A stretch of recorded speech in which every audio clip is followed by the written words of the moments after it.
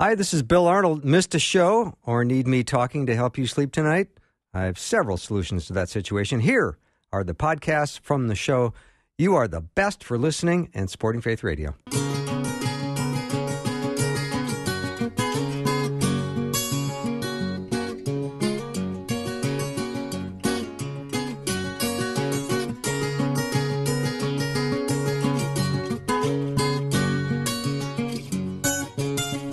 And a warm welcome to Afternoons with me. I'm Bill Arnold. This is going to be a great hour because Dr. Mark Muska is in studio, and you know that's Ask the Professor. And if you can imagine what this would look like, just imagine like a tin desk with a bare light bulb hanging over it. That's what I'm in right now across the table from him.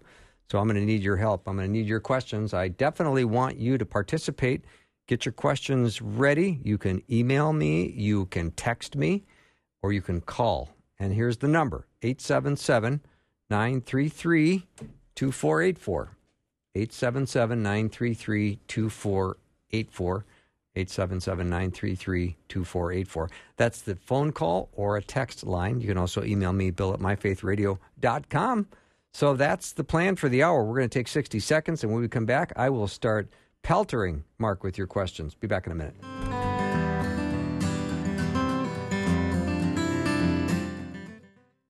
I can't wait to spend my Saturday in the hot sun, slapping away bugs and pulling weeds. Said no one ever. But when those tomatoes land on your salad and burst open in your mouth, the hot sun is a distant memory.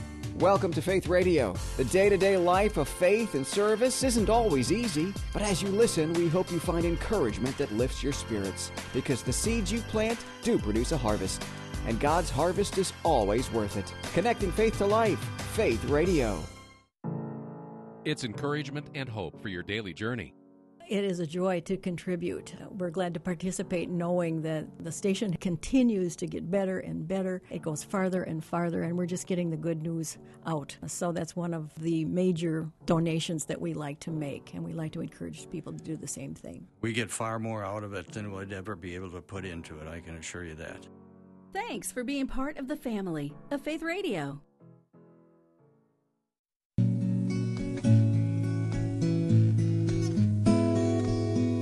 Welcome back. This is your humble host, Bill Arnold. I was just used the expression peltering, and Mark already corrected me. It's pelting. So you can't do either one. All right, let's talk about this interesting. It's supposed to be friendly here. It is friendly. I'm very friendly. I like you very much. Pelt someone friendly. Okay.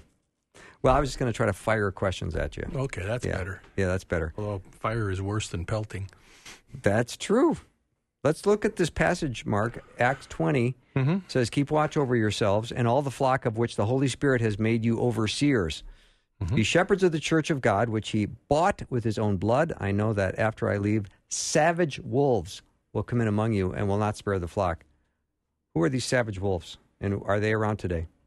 Yeah, it looks like it's people in the flock, because he says there in verse 29, savage wolves will come in among you, and they come out from you. And so this is the constant vigilance that the church has to have for sound teaching.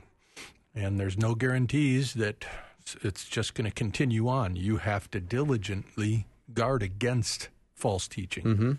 It's not good enough to just kind of coast until it's too late, and then all of a sudden you got a problem on your hands. He's saying a shepherd is on guard for that wolf. And he says here to shepherd the church. That's the word we get the word pastor from. To pastor the church or shepherd the church, and the wolves are going to come in for the sheep. So you're responsible for watching out for that flock.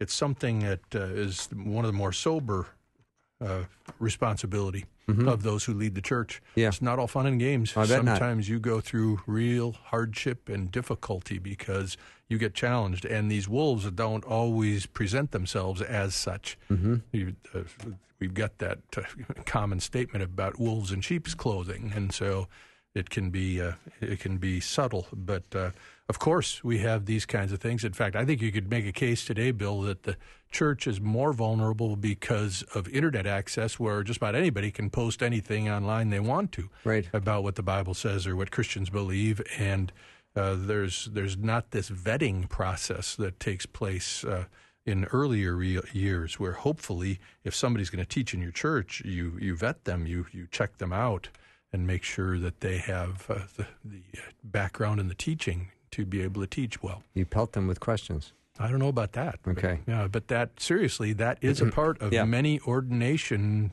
processes that pastors go through, is they will have a ordination exam.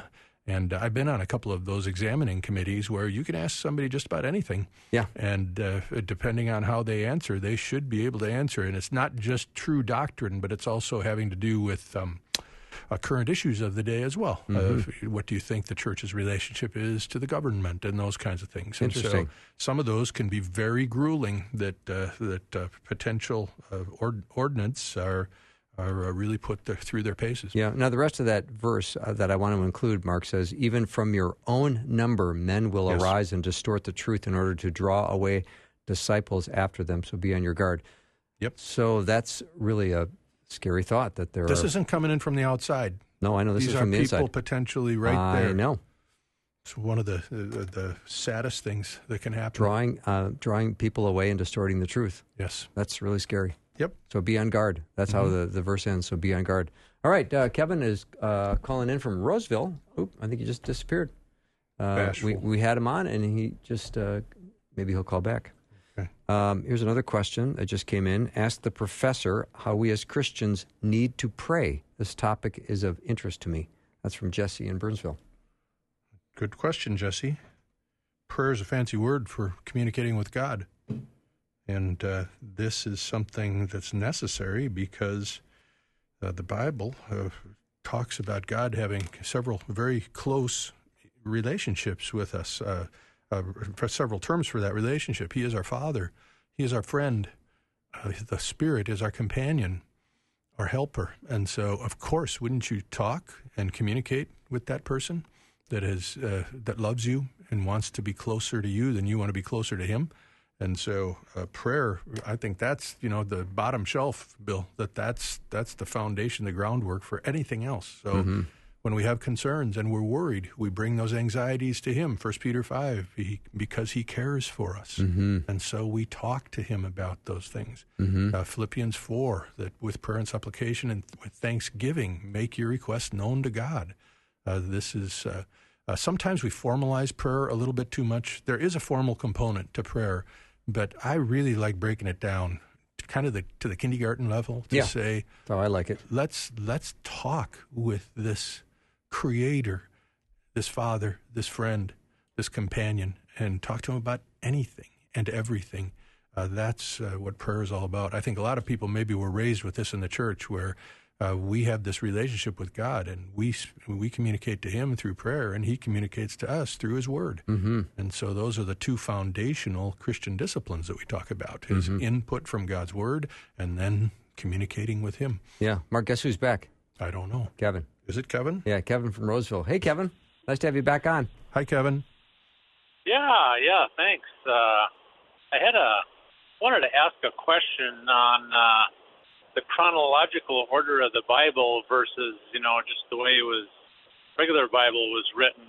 And I've read through the Bible each way, and in order to try to help me better understand stuff in the Bible. So I was wondering, is it true that the chronological order of the Bible is when the books of the Bible were actually written, and then the regular Bible was written the way it happened? Is that true, do you think? Or? Not quite. That you can talk about the chronology of the Bible as far as the way that the story is told. And so we can look at this, that certain historical events took place before others. And so if you study the Bible chronologically, you study these books in the historical order in which these events took place. But there's other books that aren't narrative books, that aren't telling a story, aren't telling us history. They're letters in the New Testament, or books of the prophets in the Old Testament. And then we do attempt to do what you're talking about we try to place those prophets, for example, in the Old Testament, where they fit in the history of the Old Testament.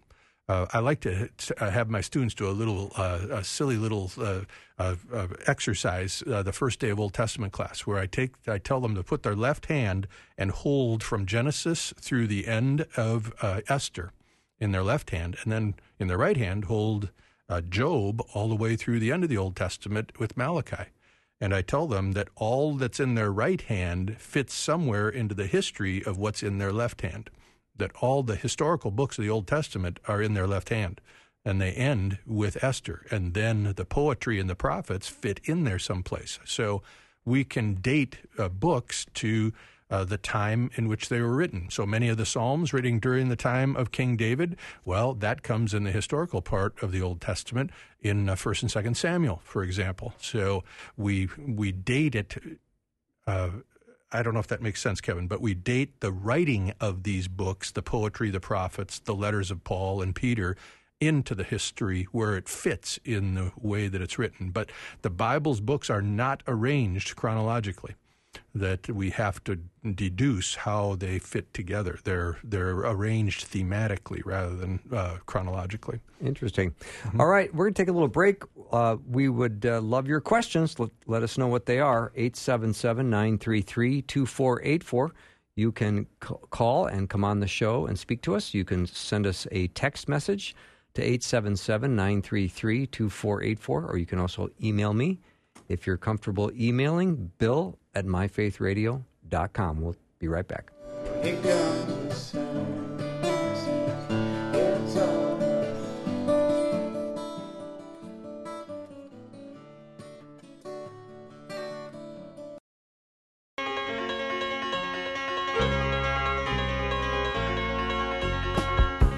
We're back with Dr. Mark Muska, Ask the Professor Hour. We love your questions, and they're coming in like crazy.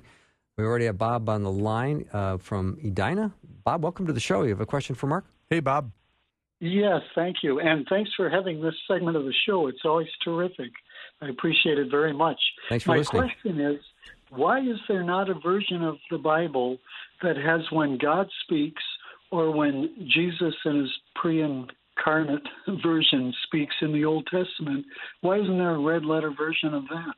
Yeah, that's a pretty good question, Bob. I don't have any idea. Yeah, I like that question. This is obviously not something that's a part of the inspired Scripture to make different colored type in the Scripture. That's something that editors and publishers do when they publish Bibles. And so this has been very popular over time to have New Testament with the words of Jesus in red, so you can see what his words are. But there is no, as far as I'm aware of, Bob, there's no Old Testament corresponding words of God in red out there. I suppose it would be fine to do something like that. Some of the books would be almost all red. My wife and I have been reading about the instructions for the tabernacle in the book of Exodus, and that's just God going. And the same thing with Leviticus. He tells Moses pretty much to sit down and write down everything he says at the beginning of Leviticus. Moses comes into the tabernacle, and here we go with the law there. So, but I don't know. My answer is going to sound crass, Bob, because I don't think that publishers and editors have seen profit in doing that. That usually that motivates them to serve the church and to give us good translations and then to do things that will be popular and that will help sell Bibles too. And so I don't think there's been the kind of need out there demonstrated to have red letter Old Testament Bibles. Mm-hmm. I think that, Mark, the first time I read a verse was in Isaiah chapter 1, where I thought that should be red letter. And where it says in verse 18, "Come now, let us settle the matter, says the Lord. Yeah. Though your sins are like scarlet, they shall be as white as snow. Though they are as red as crimson, they shall be like wool. If you are willing and obedient, you will eat the good things of the land. But if you resist and rebel, you will be devoured by the sword. I, the Lord, have spoken." Yeah, yeah. I can make a case for it. Maybe some publishers listening that sees this as a viable service to the church. Interesting. Mm-hmm. All right. Here's another question from a listener. I never understood why Jacob was blessed after wrestling with an angel / God. Yeah. That's over in Genesis 32. And Jacob was blessed even though he did several things that weren't really on the up and up. That he was quite a character. That he cheated his brother a couple different times, and his brother was like the Genesis version of Arnie Schwarzenegger, where he was big and strong, And he could have taken Jacob and ripped him in two, but he cheated him out of his birthright and then out of his blessing. But in Genesis 32, it talks about that Jacob is... verse 24, it says, "Then Jacob was left alone, and a man wrestled with him until daybreak. When he saw that he had not prevailed against him, he touched the socket of his thigh. So the socket of Jacob's thigh was dislocated when he wrestled with him. And this man says to him, 'Let me go, for the dawn is breaking.' But he said, 'I will not let you go unless you bless me.'" And that sounds exactly like Jacob. It does. He's persistent. He's going to get what he wants. Yeah. And so still maneuvering. He does get blessed from this. And now where we realize that Jacob at least realized that this was God that had done this, because after he's gone, it says in verse 30, "So Jacob named the place Peniel, for he said, 'I have seen God face to face, yet my life has been preserved.'" And so this is what we call a theophany, where God manifests himself in a tangible form, where we can touch him, see him, hear him, and so forth. Mm-hmm. And Jacob is blessed here. I think he's blessed for his persistence, that he would not just give in. Even when this man, who is a theophany of God, touches his leg and he's got his hip out of joint. Anybody who's had that happen knows that's nothing to shout about. That's a significant thing. So Jacob, I think seriously though, Bill, I think Jacob is a great illustration in the book of Genesis of salvation by grace through faith. Because if he had to do anything to get himself saved, he was in trouble, because he really was a scoundrel at times in what he did. But God nevertheless passed on the blessing of Abraham through Jacob, and then through Jacob to his 12 sons, who became the 12 tribes of Israel. Mm-hmm. So I don't know about you, but that gives me great encouragement to know that my status with the Lord is not dependent on me living perfectly and walking through the lilies, so to speak, with just no problems and no issues. He takes us warts and all, just like he did with Jacob here. It's comforting to me as well. Mm-hmm. Another caller on the line, Lisa, is calling in from Minnesota. Lisa, welcome to the show. Hi, Lisa. Hey, thank you. Hi. Hey, here's my question. I hope I can ask it without it being too confusing, but I have I have a problem with some of the promises in the Bible, knowing if they really are promises to me, that I'm a Gentile, or that were those promises just for the Jews, in the Old Testament. I guess how do I identify really what a promise is to me? Because I wish there was a book that said, here's all the promises, and for all of us, instead of, I guess I have a problem with that. Yeah, and I don't know how to identify it. It'd be nice if those were like in red letters in our Bibles, that if we had these promises, we could know for sure. So this is especially an issue in the Old Testament. There are some New Testament issues as well, but it's an issue not so much about interpreting what God is promising, but applying that promise. Does it apply to me, or was it restricted to the time in which it was written to the people that it was given to? And especially in the Old Testament, this is a question, because God's covenant people are the nation of Israel. And we don't have that kind of national relationship with God today. We come to God by faith through the Lord Jesus Christ, regardless of our nationality and ethnicity. That is irrelevant now. So what do we take from this? For example, when God, one of the favorite promises in the book of Jeremiah, people wear this around their necks, the verses from Jeremiah where it says, "I know the plans that I have for you, a future and a hope, that I'm going to bless you." And so if you look at the context of that in Jeremiah, God is promising Israel, in this case Judah, that they are going to go into exile and really suffer. Mm-hmm. But then after that, he is going to bless them and restore them. And so it really fits with Judah, with Israel at that time in the Old Testament. But what I like to tell people, Lisa, is that if you back off, though, and look at this promise as far as who God is and the way he operates, there's a timelessness to that, because God never changes.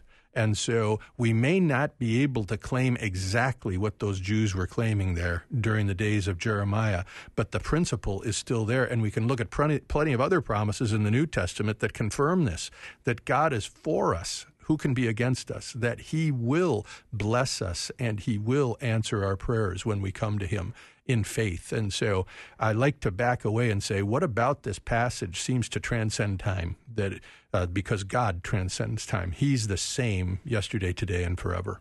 We learn something about God's character, don't we? Absolutely. Yeah. Yes. There's another question, Mark. Where do the books of the Apocrypha fit in?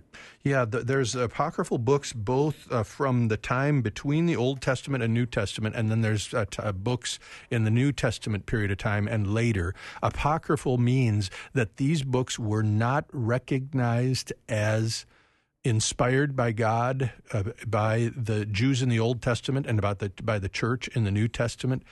They are still very valuable to us historically because we can learn a lot about Israel in the Old Testament and the church in its early years in the New Testament.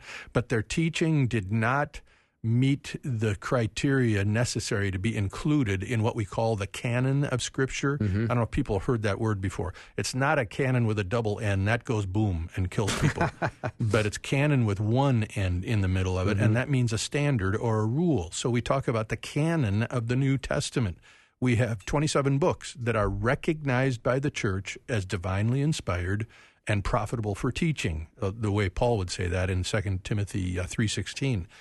There were many other books, though, written during this time and for the next 200 or 300 years that were rejected by the church for one reason or another. One of them that got a lot of attention maybe more than a couple years ago was the so-called Gospel of Judas, that the National Geographic got a hold of an ancient manuscript and they restored it and they publicized this about the Gospel of Judas purportedly written by Judas, one of the 12 disciples.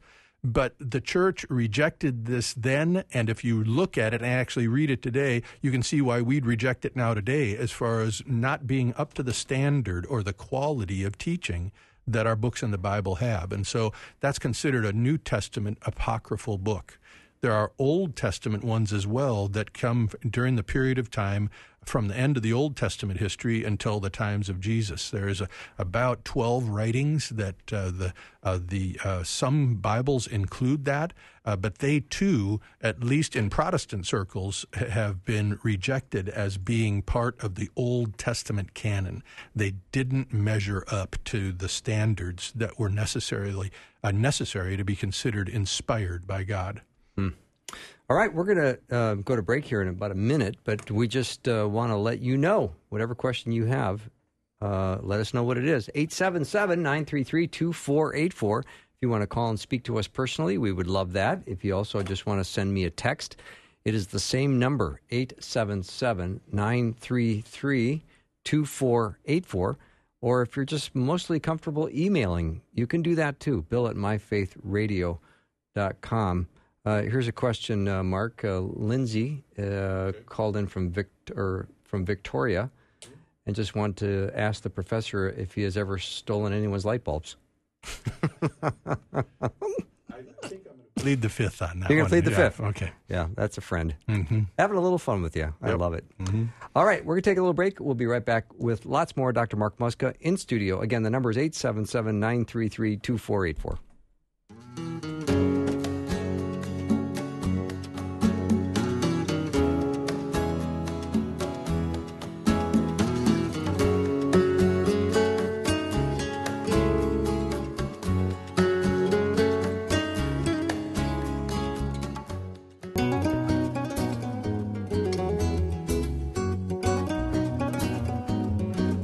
Welcome back to the show. Before we get back to Dr. Mark Muska, I just got a National Weather Service announcement. They've issued a flash flood warning for Hennepin and Ramsey, which is already underway. It will end at 7:59 tonight. All right, Mark, let's get back to work. 11 seconds. 11 seconds, yeah. Way to go. All right, here's a question from a listener. Yesterday, a friend told me she heard a sermon lately that in order to go to heaven, you needed to ask Jesus into your heart and then be baptized as an adult. Mm-hmm. She said she had much discussion with the pastor saying that her interpretation of the Bible is that all we need to do is ask Jesus for forgiveness and for our sins and believe in him as our Lord and Savior. What are your thoughts? Also, do we need to be baptized as an adult to go to heaven? Yeah, that's a great question, and the church has not always agreed on that one among Bible-believing Christians, that it's what I like to talk about is an unsettled question, that we can break it down here. First of all, that we receive three great benefits right off the bat when we put our faith in Jesus and the gospel, that Jesus died for our sins and he was raised on the third day, 1 Corinthians 15. Three benefits are that we receive the forgiveness of sins, that our sin debt is canceled and wiped away. It's just like having an overdrawn checkbook that the bank just forgives the debt. We receive eternal life, where not only will we live forever, but the life part is emphasized there, that it's living to be in the presence of God himself. And thirdly, we are reconciled with God, or there's peace now between us and God. And I don't know about you, those are three big ones for me. That forgiveness of sins, eternal life, peace with God. And we receive that when we put our faith and trust and depend on the gospel message being true, and that Jesus did, in fact, pay for our sin and give us eternal life and peace with God. So that transaction is, in my opinion, the focal point of this. However, we have to recognize that water baptism is a part of a Christian conversion, that whether it comes before or after that time of putting one's trust in the gospel message, or right at the time of putting your trust in the gospel message, the church has never been able to sort that out completely. Yeah. And so I don't think we're going to do it this afternoon either. Right. The important thing is that we put our faith in the gospel and depend on Jesus for the forgiveness of sins. And then, as an act of obedience, we are commanded to be baptized with water. This signifies God's cleansing of our sin. Peter talks about this. It also is the way that we identify ourselves as Christians publicly. It's not just some secret decision we made inside our hearts and nobody knows about it. When we get baptized with water, this is a public statement that we make both to the Christian world and the world at large. Yeah. And so baptism, we're commanded to be baptized. Sometimes I talk with students about this, Bill, and I ask them, have you been not been baptized? And there's several that raise their hand, and they don't see it as a very big deal. And my response to that is, I don't think you have to go out tomorrow and find someone to baptize you with water, but it isn't something just to be written off as kind of a optional thing. We are supposed to be baptized. And this listener's asking, too, here about being baptized as an adult. That's going to be another contentious thing, because several traditions will baptize infants. Presbyterians will, Roman Catholics will, Lutherans will. And most of those have a ceremony once the child is close to adulthood, sometime in middle school or high school age, where they call it the process of confirmation of their faith, where they were baptized as a child and declaring faith in Jesus as an infant, and now they're confirming that decision to put their trust in the gospel and in Jesus when they get confirmed, 8th grade, 9th grade, something like that in there. So I think the important thing, Bill, especially for those who've been raised in the church and been saying yes to Jesus their whole life, there's a ton of people listening to this radio show, I know, that they knelt down next to their bed when they were 4 years old with their mom and asked Jesus into their heart. And about all they understood at that time was they did bad things sometimes, and Jesus could take that away so we could be friends with Jesus. And I've talked to a lot of students, Bill, that say, yeah, I understood that. That wasn't something I was unclear about. But then as they grow through the grade school and junior high and high school ages, it's great to be able to confirm that as your understanding and knowledge of the gospel message increases. And so that's why a lot of churches wait until someone becomes at least in junior or senior high before they baptize them, because they want them to understand more than a 4-year-old would or a 6-year-old would. They want them, in fact, a lot of the time they'll even quiz the person before they baptize them. Now, why are you being baptized? What does this mean that Jesus died for your sins? And they'll ask them several questions to make sure they understand and they've truly put their faith in the gospel. Yeah. So, again, the church is all over the place on this. I think we have to center in on the most important aspects. And the number one aspect is put your faith and trust in the gospel message and depend on Jesus to cleanse you from your sins through his death on the cross. Yes, believe and you will be saved. Yes. Cling to, rely upon, put your trust in. And then make it a point to demonstrate that through water baptism. Excellent. Let's talk to a guest on our studio line that wishes to remain anonymous. Welcome to the show. You have a question for Mark. Hi there. Yes, hello, and thank you again, Mark, for your ability to elucidate and clarify so many different subjects that relate to Scripture. I really appreciate it. So I have a little different context. I have a granddaughter, and she is just very young, 9, 10 years old. How would I explain to her in clarity and yet simple enough without getting really scientific? She asks, well, where did Adam and Eve's children procure husbands and wives if they just came from the same parents? And then how did the different skin colors originate? How would you respond to a 10-year-old? Yeah, that's a good question, because as you're saying there, that this is, you have to try to couch it to somebody whose understanding is going to continue to grow. And so you're limited in what you're able to say. We don't get a great deal of input from the Bible on this, and so I don't like to speak with too much confidence on this issue. We get into theories of origins, and evolution gets in here, and all the different ideas about how we understand the beginning of everything.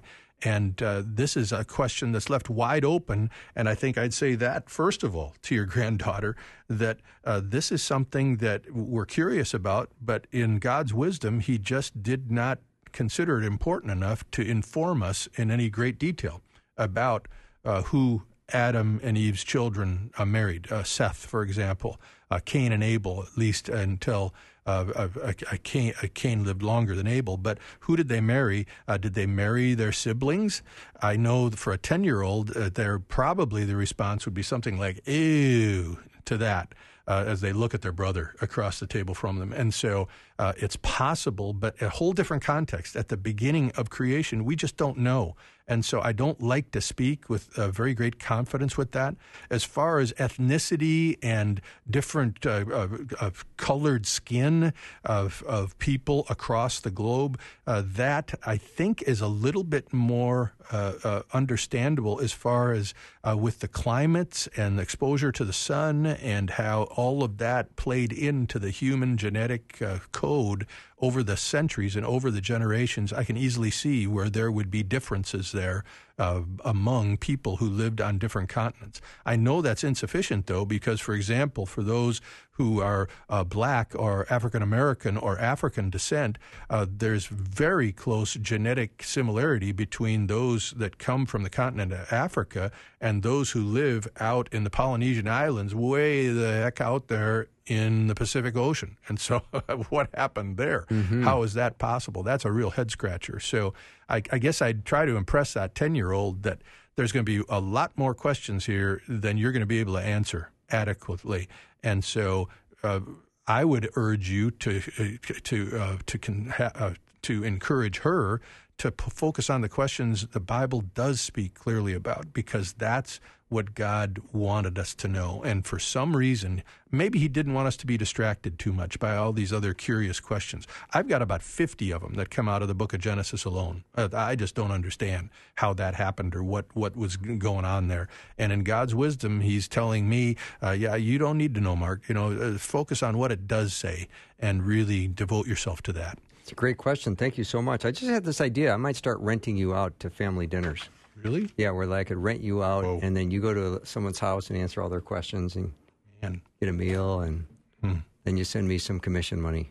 You'd be my agent. I would be your agent. Wow. See, this is where how great ideas start. Man, I don't know about great. I think it's great. I think it's great. Yeah. All right, let me ask you this, Mark. As a listener says, why do we have to pray? People request prayers for themselves from others as if God is going to answer the prayers of those people because so many others are praying for them. God gives us what we need regardless of how many people are praying for us or praying for a certain thing. Yeah, this is where we just have to go with what the Bible says, that there is great power in those who agree in prayer. Just if you can get one more person to come with you with a prayer request, that it's settled. If two can agree on a prayer request, God says that He will hear it. And so I don't know how this works again, Bill. Maybe God will explain it to us someday. but there is a great a connection that takes place when we share these things with others, and there's petitioning going on oftentimes by great numbers of people who are petitioning God for certain things. Why God does that? I got my theories, but I can't prove any of them, and so I don't know if I should mention any of them. I think it's a terrific way for us to grow closer and intimate to one another as brothers and sisters in Christ. I don't think I've ever gotten as close to people in my life as I have with people that I share prayer requests with, because then you usually get down to the nitty-gritty. You're not praying about the Twins winning the game tonight. You're praying about something that's on your heart, and and you're revealing yourself to that person, and it builds a love and a bond between you and the person to be able to share those requests. So there's a lot of residual benefits to this besides the idea that God says His ear is attentive when we bring these prayers before Him in number. All right, here's another question, Mark. Could you help us understand when hell was created and by whom? Yeah, wow. Was hell in existence when... Well, I'm thinking about it had to be created because I'm thinking about one verse out of the blue in Matthew chapter 25 in the parable, or when Jesus is talking about the judgment, and all the nations come before Him, and they're divided into sheep and goats. And He talks 25, about... Matthew 25, isn't it? Yes. And He says in Matthew 25 to the goats who are doomed because they have not done what God gave them to do. Let me read Matthew 25:41, where it says, "Then He, the one on the throne, the Son of Man, Jesus, He will also say to those on His left, 'Depart from me, accursed ones, into the eternal fire, which has been prepared for the devil and his angels.'" So that tells me it had a starting point. And it was originally made with the fall of Satan and these demons, so that this is where their future looks like, is this place of fire. So it was created in there someplace, but then when did the fall of Satan take place? Here we go again with another question we can't answer really well in the timeline there. All right, let me take a little break. When we come back, we'll have one more segment with Dr. Mark Muska. Let us know what your questions are. We so appreciate all the listeners that are asking questions, so thank you so much for those who have asked. And 877-933-2484 is our number, whether you want to speak to us live or if you want to send me a text. Again, 877-933-2484. I'll be right back.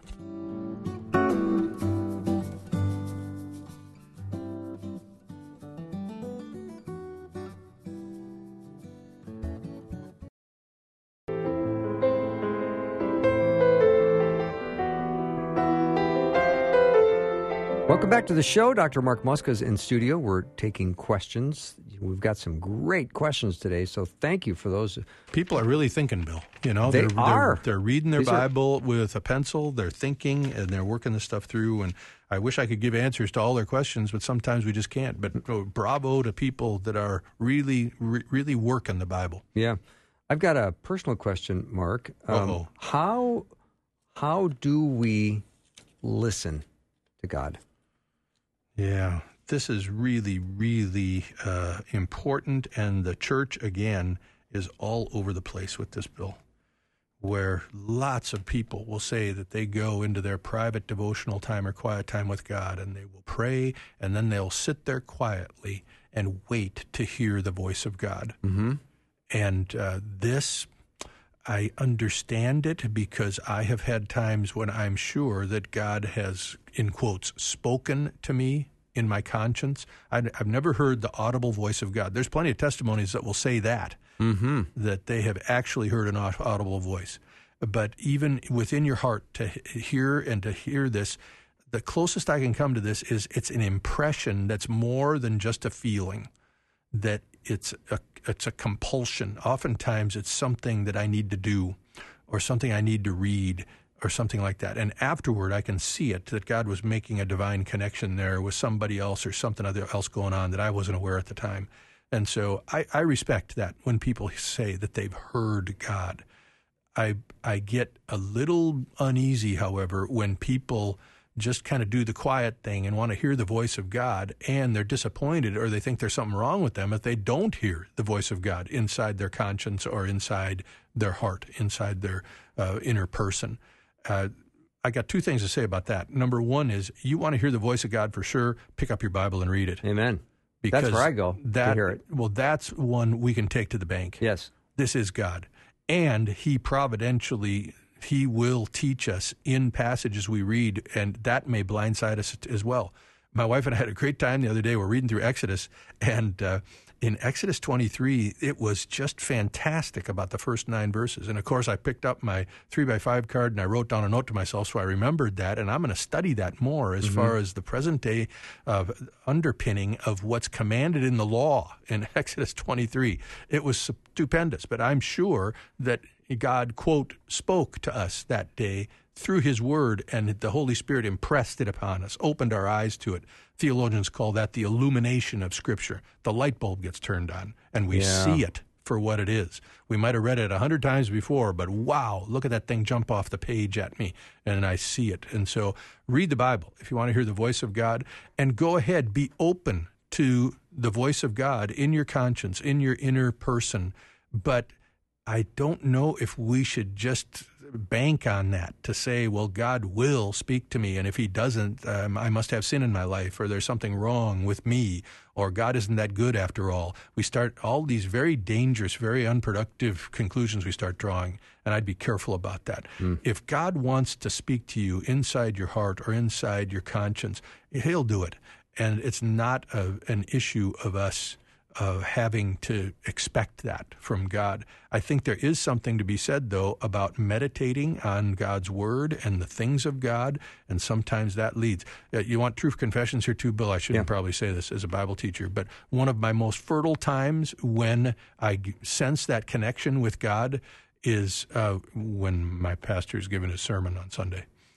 I should be listening to him, and I should be following along and everything like that, but I get diverted.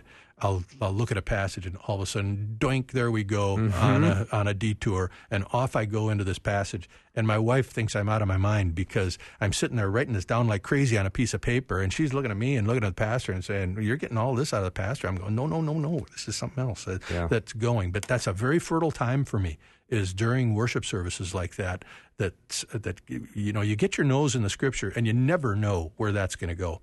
And most of the time it's good. So I'm open to that, but I'm not seeking it. I don't open my Bible during the sermon and say, "Okay, God, do it again today. Take me off on some tangent today."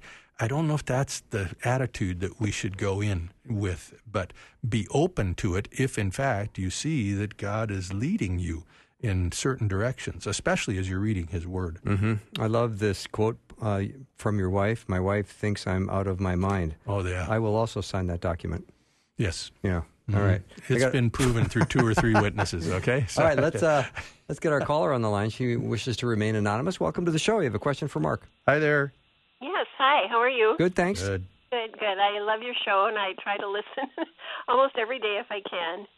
Okay, my question is from 2 Samuel 2, and I heard this sermon, and it just, kind of bothered me. I know the story, but I just have always wondered why. Abner killed Asahel, and of course Asahel was as fleet of foot as a wild gazelle. I'm concerned about verses 18 through 23, and then he keeps coming, and Abner tells him to turn to the right or the left. Right. Okay, and he just keeps running. He's a runner. Was Asahel trying to kill Abner? I mean, yes. Yeah. Oh, he was. He's pursuing him not to have a little chat here. Not to have a little chat. Oh, that's why Abner had to kill him, huh? Yeah, and Abner here was a righteous man. He's portrayed that way in the Scriptures. It's a very bad thing when Joab, David's right-hand man, kills Abner, and David holds Joab accountable for that because Abner, he was a good man, and he did not want to kill this young man, but he was almost forced to do it. Was this because of the two tribes were against each other, that this was part of the battle where they would kill each other, Israel and Judah? Is that why? Well, not so much that. Israel is the name of the northern kingdom way after this, after David and Saul were dead. This is during the times when Saul was king, but then he got killed in battle at the end of 1 Samuel, and then Abner was Saul's right-hand man. So it was more, and Saul was a Benjaminite. It's more the final details had to be taken care of the transition from Saul and his family ruling, and now David and his family going to rule in Israel. So there was Ashbel and Joab and all of them. What tribe were they from? The same one as David? I'm not sure. I'd have to look at that to be sure. But a different one. But Joab was David's man. He was his chief, commander, right? Well, yeah, and Joab is quite a study because he did some really good things for David, and he really did some bad things. I like to think of him today, and I hate to get political here, but he is the consummate political operative for David, where he's willing to do anything for David, for his cause to be advanced and him to remain on the throne. Whether it's right or wrong, Joab will do it. And so King David thought he had killed too many people, and that's why he told him to. Well, get rid of him, right? When David was on his deathbed, he charged his son Solomon in 1 Kings. He said, don't let Joab go down to Sheol in peace. You make sure that he pays for what he's done. And he even brings it up about how Joab killed Abner. David's thinking about this on his deathbed. Do you think that was clear in the Bible that Ashiel was after him and was pursuing him, wanted to kill him? So Ashiel had a sword with him then too, right? I would say, I think we can infer that because otherwise this whole scene doesn't make sense. Yeah, so they were one against the other. Okay, thank you very much. Thank you for calling. Yeah, great question. Mark, sometimes we say things on the air and then people want to know specifically what we mean. A listener just said, what does I would rather err on the side of faith as compared to what? A doubt, I think. Yes. Sometimes we really are hard on doubt. Doubt is when we have questions, when we're uncertain. We read God's word and we're uncertain if we believe it. And I think sometimes we're too hard on ourselves, Bill, and we think, oh, man, I should believe this. It's right there in God's word. But we struggle with it, and we have questions about it. Or questions like this woman who just called in trying to understand this passage. We have questions about it. Where did we get this idea that questioning God or questioning the Bible was some kind of a bad thing? I'm an educator. This is the way education takes place, by questioning and by probing and having doubts on things. Most of the strongest faith comes from someone who has processed through doubts and questions to get to that place of faith. Yeah. And so I don't think there's anything wrong with doubt, but then I like what Os Guinness says about this too. There's nothing necessarily right about doubt either. And sometimes we glorify it. That's what skeptics do. The only thing they're sure about is they doubt everything. Otherwise, they doubt everything and they glorify it. There's nothing to celebrate about doubt. The challenge for us, especially with God and His Word, is to work through those doubts and to resolve them the best we can. And the phrase I just adopted maybe 5-6 years ago that I think really catches it is that the goal for us is to have a settled faith on things. So we look into our questions and our doubts, but we make a decision. Either I'm going to believe this or I'm not. And so you settle it with God. I may not be able to answer all the questions about this. I may not be able to work through all of the things here in this, but I'm going to choose to believe this. And you just don't come back to it all the time. You settle it with the Lord. Some people have to do that about their salvation. I had a friend when I was in school, in college, where he had accepted Jesus at a very young age, and he was constantly racked with doubts about whether he was really born again or not. And so I finally got upset with him. I said, what day is it today? And, July 16, 2019. Okay, I'm going to write that in the front of your Bible. Are you believing today that do you depend on Jesus for the forgiveness of sin, eternal life, and peace with God? Yeah, I do. Okay, it's in your Bible. Now, I don't want to ever hear this from you again. Settle it. You don't have to have doubts about this anymore. Yeah. You may not be able to figure out when it started, but today you are, and from now on, it's a settled faith. You're not going to waver on this any longer. Yeah. I certainly hope you enjoyed our time together with Dr. Mark Muska. It's always one of my very favorite hours because I just get to hang with a friend, and it's really, really fun to hear how he responds to all your great questions. Thanks for providing so much great material for us to contemplate today and think about.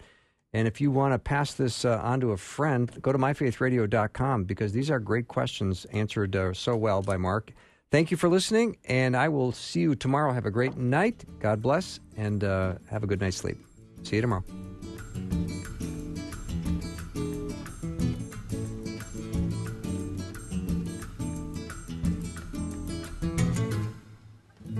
Thanks for listening. Programming like this is made available through your support.